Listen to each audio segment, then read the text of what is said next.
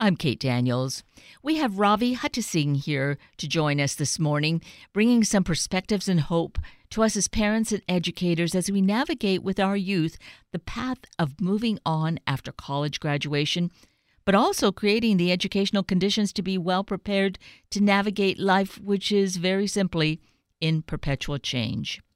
Ravi is a culture catalyst, a keynote speaker, and an author.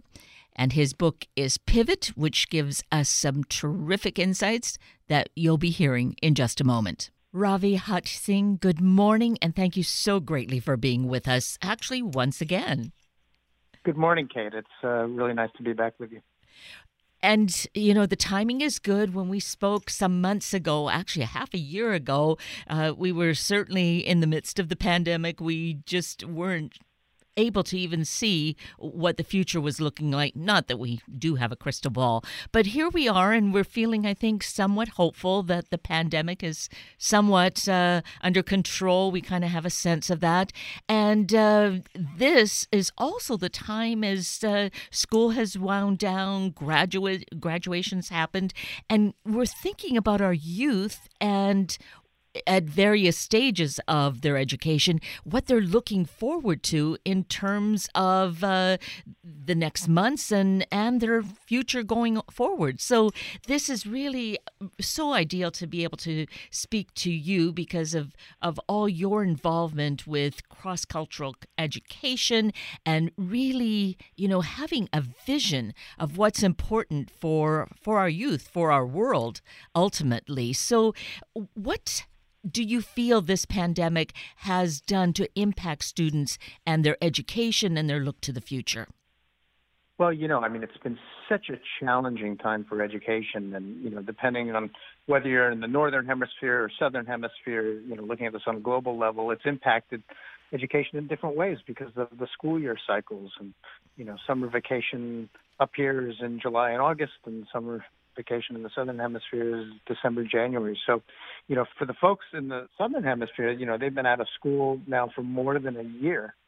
And when you look at Latin America, the pandemic is still raging in places like India. And, now Europe is opening up. But, of course, there's this Delta variant that's coming into the UK, and now they're talking about it coming to the U.S. So I wish we had a crystal ball because there's really no telling what's going to happen. But all we can do is look at what's happening now, and certainly things are opening up here in the United States, and we can be very grateful and thankful for that and just hope that we continue on this path of recovery. And, for our students, it's a tricky time because those who graduated from college and university in 2020 graduated into this midst of a pandemic, and things were getting worse and worse, whereas the 2021 graduates are also graduating into a pandemic, but where it's getting better and better. So I think prospects are much more hopeful for the 2021 graduates than they were for last year's graduates, with one exception, which is that the 2021 graduates have a lot more competition in the field because a lot of those 2020 graduates are still looking for jobs. But I think, we should be optimistic. I think there's a lot of good reasons to be cautiously optimistic, and so we should be. And we need to be. I mean, to have the other side of that coin is not going to be any kind of foundation to stand on going forward. Yes, correct. I mean, we really have to be looking towards the future. And, of course, the youth are always looking towards the future, especially when they graduate, because they have so many dreams and desires. And that's one of the tricky parts of what's happened now, though I think the pandemic has brought it to light. But in reality, preparing students for an unpredictable tomorrow, which is the subtitle of my book, Pivot, is really essential. But it's always been unpredictable because technology and globalization and artificial intelligence has caused the world to shift and the job market to shift. So, when a student chooses their major as they're going into college and figuring out what they want to do, they may have to pivot because the world might have changed by the time they graduate. And I think that's what a lot of today's graduates are facing. And certainly that, I don't know if we've really had a chance to kind of adjust to that because change is happening at such a more rapid pace these days than it did in, say, even 20 years ago and such. So there's been a little bit of perhaps anticipation of that. But have we really prepared our kids, our students, for this? Well, in my book, it's really talking about how we empower students to succeed through an unpredictable future. And, the way that we prepare them to do that, in my belief and in the system that I lay out in the book, is that school in general, whether it's kindergarten through 12th or even at the collegiate level, it really has one job, which is to teach all students how to be lifelong learners, because we can't possibly give every student everything that they need to know for the rest of their lives within 20 years of education. The director of the Lab on Aging at the Harvard Medical School says the first person to live to 150 has already been born. Now, when we put it in that perspective, that means that there's a lot of lifelong learning that has to happen after the age of 22 when you get your bachelor's degree, or 20 when you get your associate's degree, or 24 with a master's, or however you lay out your education plan. The bottom line is we need to be learning throughout our lives in order to navigate and be able to pivot through the unpredictability of the future. And that is the primary job, in my perception, and what education should be. So you do a lot of work with schools. You do address large groups of educators. And do you find that they already have an awareness of this, or is this like new information that we need to be preparing our kids for lifelong learning? Lifelong learning is something we've been talking about for a long time, and personalized learning. So the awareness is there. The conversation has been going on for at least as long as I've been keynote speaking in education, which is since about 2015. So, the conversation of how do we create lifelong learners and how do we use technology for personalized learning is very familiar to educators all around the world. However, none of it was really put into action until the pandemic hit. And then it all had to be put into action overnight. And we figured out in many ways we were grossly unprepared despite having had this conversation for a long time. And in other ways we found that actually it really works. And people that were apprehensive and maybe intimidated by the technology, many teachers were intimidated, they had no other option. And they learned it. And I think that while the integration of this under the forced situation of the pandemic maybe caused greater disparity in many ways in education, it has also highlighted ways that we can repair that disparity and close that gap and make sure that an equitable education is accessible for all. And that is one of the keys here, is to ensure that we have this equitable opportunity for our students. And yes, we certainly found that as the pandemic first hit, so just over a year ago, we didn't know how to pivot very well. I think we really struggled until we got something in place. But then we saw that there were these gaps. And I don't know that we've really remedied that. We haven't fixed that yet, have we? Well, we haven't, but one of the main ones is just making sure that good broadband internet is available to everyone. And just this week, the Biden administration talked about how that specific aspect is a fundamental component of an infrastructure plan. So it's good that it's being talked about at that level, because the pandemic really brought it to light that not everybody has access to broadband internet. So therefore, children did not have equal access to their education. And it's not just the most impoverished areas. We even found that many parts of Middle America and people that had adequate broadband internet access didn't have adequate broadband access when 3 kids and 2 parents and everybody was at home using it. Along with mobile phones and smart homes and electric outlets and smart TVs, everything tapping into the internet at the same time. All of a sudden, what we even thought was satisfactory turned out to not be adequate to make sure that kids are able to get their education and parents are able to work from home. So this is a very, very important initiative that's coming now from the top, and it's bringing attention to something that I think is really very much a 21st century need. So it is possible to have that. So we just need to then be on board, realize how critical it is to our lives and to our future to make sure that it happens. Yeah, it really is. It's definitely possible. But what's interesting, I talk about this in the book because I think it gives an interesting global perspective on infrastructure, which is, the countries like the United States that really thrived in the Industrial Revolution laid down an infrastructure that has really served us very well.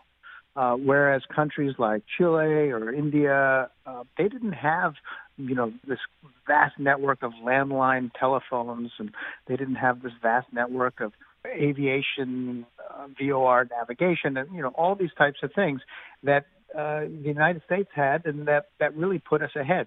But what's interesting is now as the technology changes, things like global positioning systems, GPS systems, and internet systems and satellite-based things are even more accessible to those other countries like India and Chile. It's called the leapfrog effect. And they can leapfrog right over us because we are so attached to our infrastructure that is now antiquated. So what put us ahead, what was our asset is perhaps now our liability. And on the flip side, for other countries, what was their liability has now become their asset. And that presents the kind of danger that anyone, and thus a country, is susceptible to, is not to ever get to a point of thinking, I've reached this wonderful place and now I can rest on my laurels. We just can never do that. Well, that's right. And that's why, the book and so much of what I talk about is the most overused word of the year, pivot. We all have to pivot, including countries and education systems and individuals. That is, in my opinion, the key to succeeding and navigating an unpredictable future. It doesn't matter whether you're a massive company or just a single person living somewhere. That is the required skill to make sure that you can be a lifelong learner and that you can navigate all these unpredictable times. So let's mention this about this really important book, Pivot, Empowering Students Today to Succeed in an Unpredictable Tomorrow. On your website, you offer volume discounts to educators, to schools, because it is so critically important for these institutions and to share with families and make it just that much better known so we all have a foundation to have a important conversation from. And by having it available at this bulk discount, it makes it, more affordable for everyone. Yeah, well, I hope so. And certainly, a lot of schools have taken advantage of that. School systems by the hundreds. Indiana School Boards Association bought thousands to distribute throughout the state of Indiana. So, I'm really trying to make that an option and make it viable for everything from, a local school to their entire school system to an entire state organization. I think it's a very important discussion to have. And in many ways, a lot of these organizations that buy them are also the ones that have hired me to give keynotes to their organizations. So there's a nice relationship between the book and my keynote speeches as well. And what I'm really excited, this is actually probably the first place where I'm announcing this because we're in the final stages of the pre-production for a new book. It's the same book, actually, but the subtitle is Empowering Yourself to Succeed. Empowering yourself today to succeed in an unpredictable tomorrow. And that's geared towards the students. It's a student version of the book because teachers have asked me if they can use the book in the classroom. And I thought that would be great, but let me rewrite it to speak directly to the students so that both books work as companions. So part of the bulk book buys that you're referring to that schools can make and systems can make, starting in October when the new version is released, will also include, hopefully complimentary, that's my intention, versions that the students can have. So I'd love to see every student have a copy of that and to be using them in schools. And that is what we call really common sense education. Well, I hope so. I just think that, there has to be a lot of synergy and connection between what the students are thinking and what the parents and teachers are thinking. So really, the current book is targeting educators, and I define educators as not just teachers, but also parents, school administrators, counselors, almost any adult that, really has an influence on today's youth. And then, so the new version is targeting two different groups. One is the students. So it really speaks directly to them, and that'll facilitate that conversation with their parents and with their teachers. But also, that version speaks to entrepreneurs. And the reason why that, to me, makes a lot of sense is because I believe that every student needs to obtain an entrepreneurial mindset. That's a key part of being able to pivot for the future as well. So the message to entrepreneurs and the message to students is very much the same. Empowering yourself and your ideas in order to be successful, not just for yourself, but also to be social entrepreneurs and make the world a better place.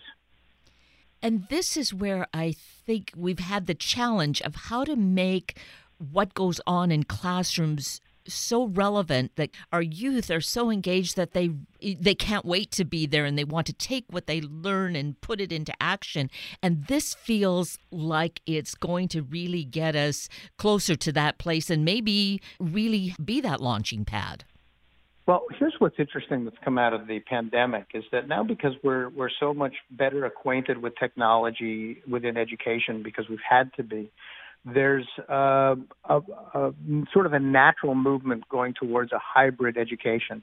And that can be defined in two ways. A hybrid education can be half of the classes online and half of the classes in person, which has been necessary due to social distancing and things like that.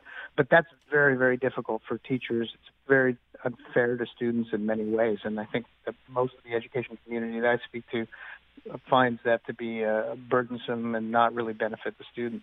But the hybrid education that I would like to see, and I think we can get there, is where the lectures and the teachers standing up in front of a group of students do that online. There's no reason for everybody to be in a classroom to face forward and listen to somebody talk to them or write on a blackboard or on a smartboard. What the classroom time should be is the lab experiment. It's the collaborative time, the social time, the opportunities for kids to work together on their projects. And that, I think, would make every kid enjoy coming to school each day and using their hands and using their minds in order to create and experiment and solve problems in ways rather than sitting there looking through books and listening to teachers. And that really does seem like a very logical, common sense approach to it. Do you feel that will be embraced, that we are going to see this coming sooner rather than, in a decade's time? Well, I mean, if I have anything to do with it and if I can encourage that, I sincerely hope so. And I do think it will. I think there's a lot of evidence that teachers are thinking this way and that administrators are recognizing the value of that. I mean, what I just described has been referred to as the flipped classroom. And that's been, again, something we've talked about for a long time, but hasn't really been implemented. So now is the opportunity to really implement it, I think, on a broader scale.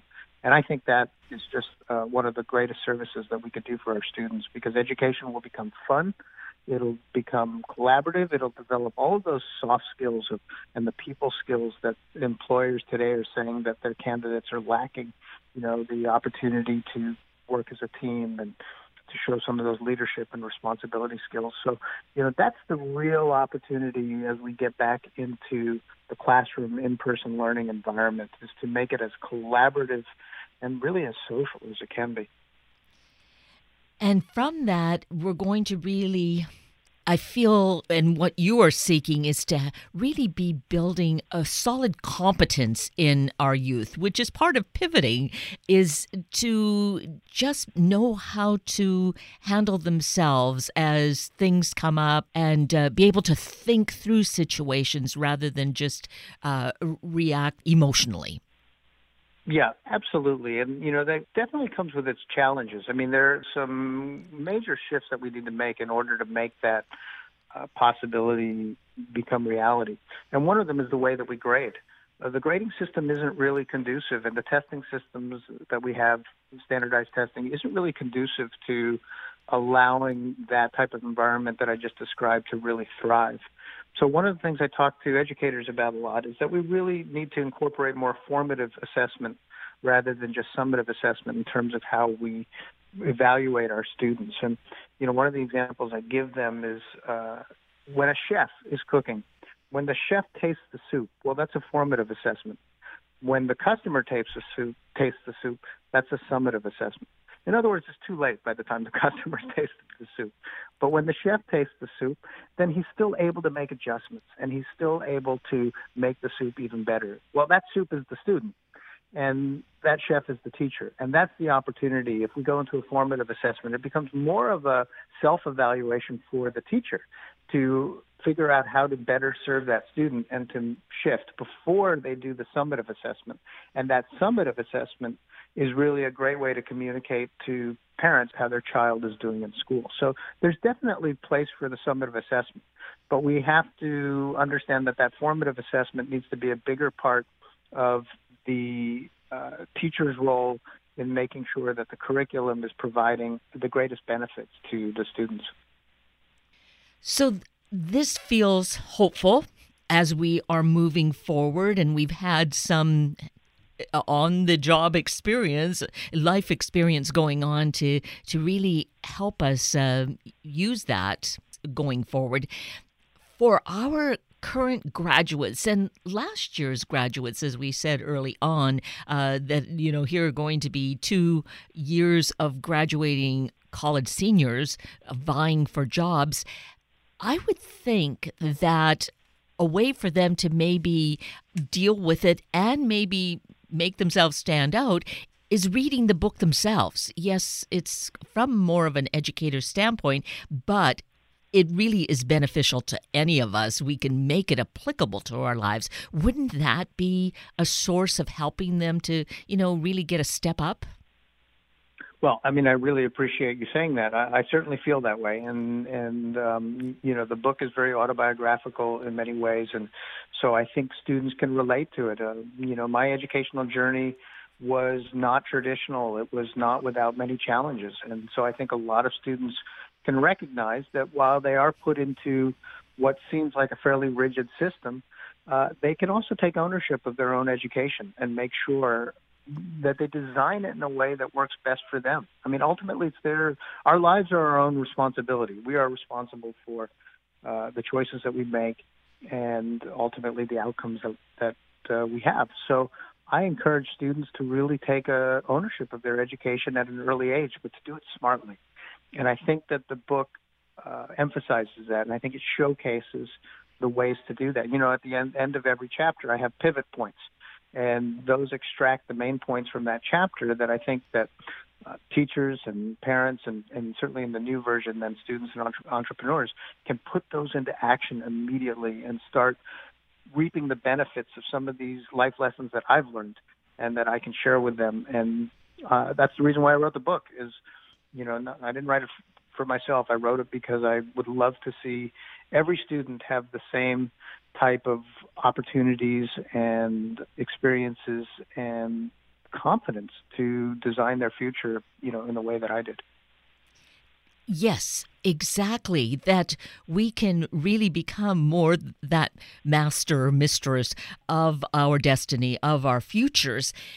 And you do this throughout the book. These are such great chapter titles. And one of them being becoming a global citizen, which has always been important, but even now, more critically, how we see, our planet is really just this very small community of people, and we need for us to survive and thrive, not just survive, thrive. We need to embrace that, do we not? Absolutely, and that's one thing that I think the pandemic has brought to light, more than any other event in our history, maybe, or at least our recent history, which is that we are all connected. The entire world. It doesn't matter where you live in the world. It doesn't matter what age or what generation you're part of. We have all faced this pandemic together with very similar challenges, very similar obstacles, similar sadness and similar recovery. It's all happening somewhat together. The timelines are a little different from region to region, but we are learning from each other. We are noticing what each other is doing. We are listening to each other. And I think that really demonstrates that we are one world and that it is essential to become a global citizen if we're going to function in one world, because the world is your oyster, as the saying goes. The world is filled with opportunities that are going to shift from region to region, and today's successful graduate has to be able to look beyond his or her own borders and see those opportunities that are around, maybe perhaps somewhere else in the world today, but perhaps back home tomorrow. And you certainly have been nurturing that kind of a seed as well, I think, with your project, Ravi Unites Schools, by connecting through video conferencing classrooms in various parts of the world. Yeah, that's right. It's all real-time audio-video interactions, and putting it in real time is what's really important, because when you have kids in one part of the world interacting live with kids in another part of the world, and I usually start them off with a little bit of scripts, but they create their own questions. Before long, they're getting off their own questions, and they're just being genuinely curious, and that's what's wonderful for me to witness is, that students, when given that opportunity, and this can be, 6, 7-year-olds, or it can be 17, 18-year-olds, when given the opportunity to be curious, they are going to learn from others through peer-to-peer opportunities. And so what Ravi United Schools creates on a global level is that peer-to-peer opportunity where an entire classroom in the United States can connect with an entire classroom in India. And they initially discover within minutes how much they have in common, which makes them genuinely interested in seeking and discovering each other's differences. And that is really what we need to encourage, build upon, and then I really believe we move closer to having this really peaceful global community. Well, I do too, and the book, I think the summary of the book is, in one of the chapters, is world peace is possible. World peace is possible if we make it profitable, that is. And that's where some of the social entrepreneurship comes in. And I believe we have war because war is profitable. But through all my travels and work that I've done, which includes places like Russia and Iraq and, countries that are very familiar to U.S. citizens through the news, but many of us haven't traveled to these places. But I've been fortunate enough to go to these countries, China, Lebanon, you name it. And the one thing that I realize is, everybody has dreams and everybody wants to live in peace. It's politicians and corporations that ultimately profit off of war. But I think our average citizen just wants to live a peaceful life, no matter what country you're a citizen of.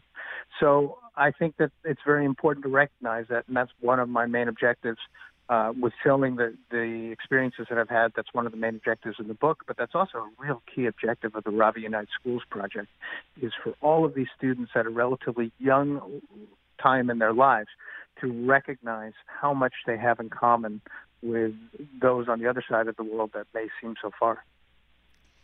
So we need to be part of this very peaceful revolution and get a copy of the book. Start now. Don't wait for it to appear at the school, and get moving forward. And we can get these copies, of course, at our favorite bookstores or at your website as well, Ravi. So let's mention that website. Yes, it's RaviUnites.com. That's RaviUnites.com, because ultimately that's what it's about, uniting people and bringing people together for the greater good. So I invite everybody to come to RaviUnites.com. They can read about the book. I also have a blog up there and lots of other information that hopefully will inspire them to think bigger and really recognize what they can do for their communities and the youth of the world. And that makes us feel so much more hopeful and optimistic for each of our futures, our collective future.